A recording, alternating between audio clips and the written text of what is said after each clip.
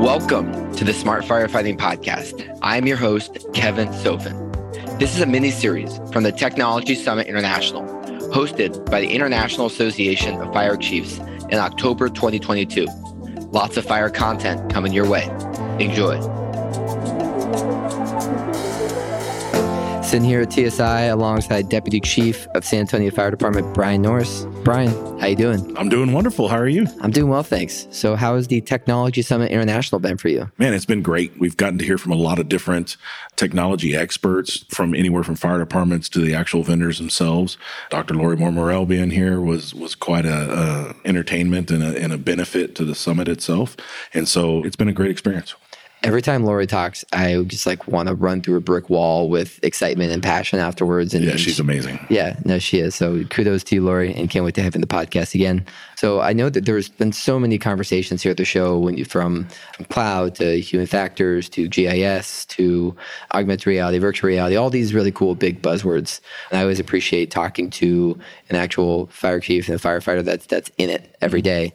And I know talking to you just before, you talked about just the challenge of calls. I heard Stefan Truthen was telling me in Berlin, there's some 40,000 calls they get a day in Berlin. And Sure. You think about think about how many calls the average human gets in a day, 5, 10, whatever.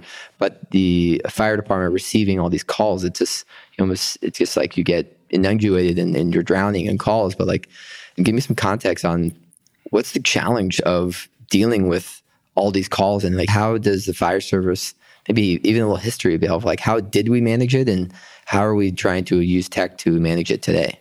Well, it all goes back to our missions changing as a fire department. And so if you look at the actual amount of time that the fire personnel spend fighting fires, it's actually very small. In San Antonio, it's 0.25% of the time.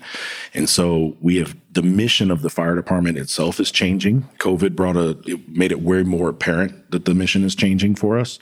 And in that, as the population increases in all of the areas around the country, so does the run volume that's coming in, but resources have become to the point to where they're very expensive. And the amount of resources that you're gaining in a department isn't growing as fast as the rate of the call volume increase. And so you're going to have to learn, or we have to find some way as the fire department to mitigate some of that call volume. Because if you figure you're already at capacity with your folks, then the only route left is to mitigate some of those calls. So community risk reduction becomes important. Different programs you can put in place becomes important, and trying to reduce that call volume, but make sure that everybody's getting the care that they need. So when you talk about mitigating call volume, is that sort of better education to the community on, hey, it's okay to use 911 for these instances, but in this instance, do it by yourself or call a different number? Or what's an example of how you're actually doing that community risk reduction to mitigate call volume? Sure. And it all goes back to, I think, the beginning of 911, right? And so they put 911 in place for people with emergencies could call and get help. Well, it turns out the definition of emergency is changing to people. And so more and more people are calling 911. We've actually done too good of a job teaching people how to call 911, that our call volume is just going to keep increasing. And so if you look at different programs like mobile integrated healthcare that can help take care of high volume utilizers, or dispatch programs like we put in place in San Antonio, those types of things are reducing the amount of responses that we have, which is helping mitigate some of those calls. But community risk reduction overall is going to be the key to that component. Yeah. And I've heard, I think Joe Power said it, or someone had said, the best disaster is the one that never happens. That's right. Right. And I know just with call volume. So I guess that one focus is mitigate, and that's great. CRR, and there's that can be, every community I think would agree that we can all be doing more CRR to better prepare everyone. But in the end of the day, at least with our current setup of society and the need with how fire departments support our community, there's still a need where stuff goes wrong. Stuff happens. I remember there was one fire chief I was talking to, he had said, I was standing in the firehouse with him. He's like, just as long as people are still out there, those garage doors are still going to keep going up. Mm-hmm. So in that vein of just the nature that calls are still going to be coming in as long as people are here, how do you manage this? And I think I heard you say before, clinical dispatch. Tell me about how you are, there's the mitigating calls, but then to the calls that are coming in, what's the methodology behind how you're using technology to best manage that? So in San Antonio, what we saw was a dramatic increase in the number of calls for sick people during the COVID pandemic. And so I work with some incredibly smart people, and they looked around and they found an application called GoodSam. It comes out of the UK that actually allows us to activate the camera function on someone's phone. But in that is artificial intelligence built into the program where it'll read the patient's pulse rate. It's very effective because in San Antonio, the environment's a little different. I have all paramedic dispatchers uniformed, and we have delegated practice where our doctors, our medical directors have been very cooperative in really helping us drive this program. But if you're a low acuity patient, then my paramedic dispatchers are going to do an assessment on you over the camera. They'll have some of your vital signs, but it's essentially a sick or not sick type situation. They can do that full assessment.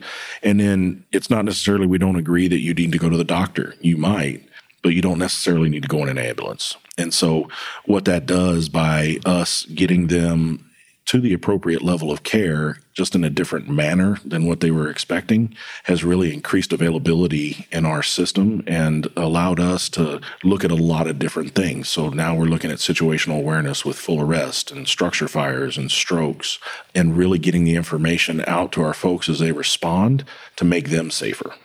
You talked about increasing availability. My brain initially was limiting resource strain. I guess those are kind of synonymous. Sure. But so now you're saying that now by better matching the need with the service, which isn't always needing to be ambulance, that's now giving you the brain power to think about how you can do other things. Yes.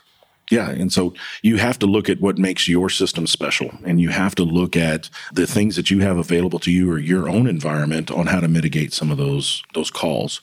What's important about conferences like this, and we were talking about TSI, is you have to get the word out of what you're doing because it sparks thought in other people. And so that's really what I've taken away from this, and hearing some of the future technologies that are coming and some of the things that these really smart people from NASA and everybody else is inventing is how can I apply those to San Antonio? How can I apply those to our call volume? And really the key word that I'm going to take out of this is how do we operationalize it? Mm-hmm. And so we can talk about, the cloud and all of these other things, but as a fire chief or an executive officer, the important thing to us is how do we operationalize those technologies? How do we utilize them? And so that's one of the things we're going to take away from here, and we're going to do our best to continue that in San Antonio. And I love the idea of how one conversation or one presentation may spark other ideas to share best practices. It seems like what you've done with the clinical dispatch and the GoodSam program has worked. Yes. How can others happily copy you? Where would someone start to think like, hey, what Brian was talking about is good stuff. I'd like to do the same thing. How can they approach that? So I would definitely look at the GoodSam application. It's been a wonderful program for us. The creators over in the UK have been very cooperative with us. The UK uses GoodSam widespread. And so it's not necessarily something that San Antonio created. We just applied it to us so it works for us. So the next thing I would do is talk to your medical director, talk to whoever's over your medical care, and try to figure out how in your environment you can make something work for you to start to reduce that call volume or get people the level of care that they actually need.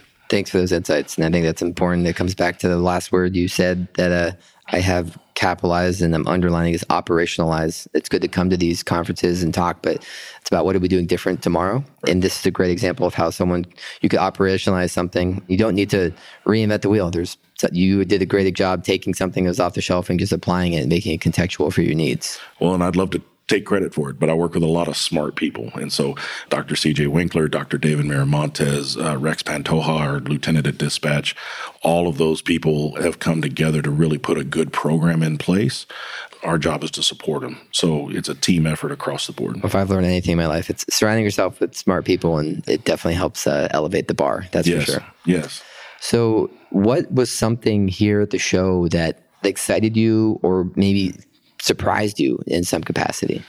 What excited me is to see where we're going with data and how we can really push more information to our units who are responding. And so there's different applications out there that can give us a wide array of information that we may never have had before. I really enjoyed watching the presentation that was talking about the new thermal imaging and the outlining of different things in there, and that technology that's coming forward that can be individualized for our firefighters. That's exciting seeing it come down. I'm just can't wait for it to happen. Yeah.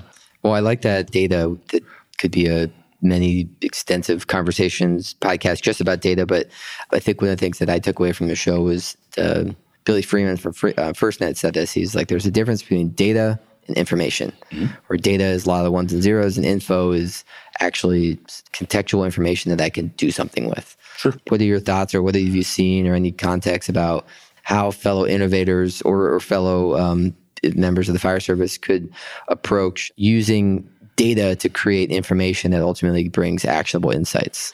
So actually, we were sitting at the table talking with some folks from Montreal, and they have done a lot on predictive modeling for structure fires. And he was like, the most ironic thing is that the first fire death the last 2 years has happened in one of the most vulnerable buildings that we've had.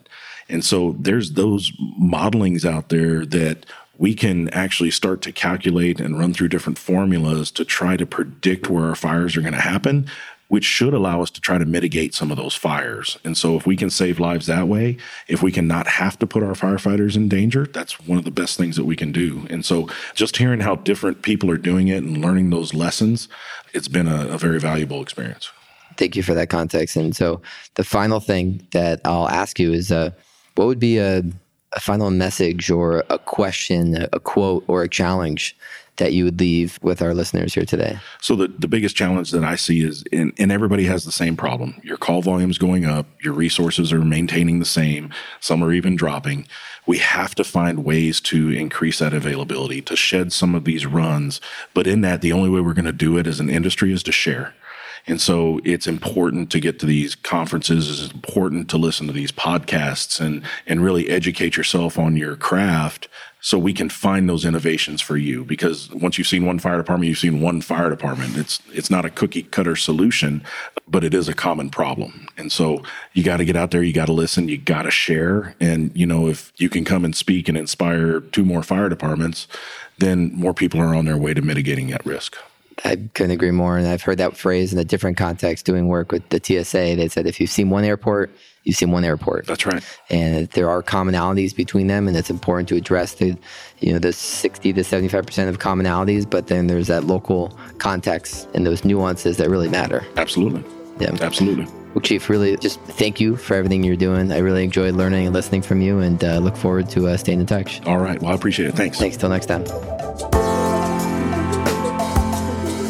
Thank you so much for listening to the Smart Firefighting Podcast today. If you enjoyed what you heard and got any value, please drop us a rating, leave us a comment, or reach out to us on social media.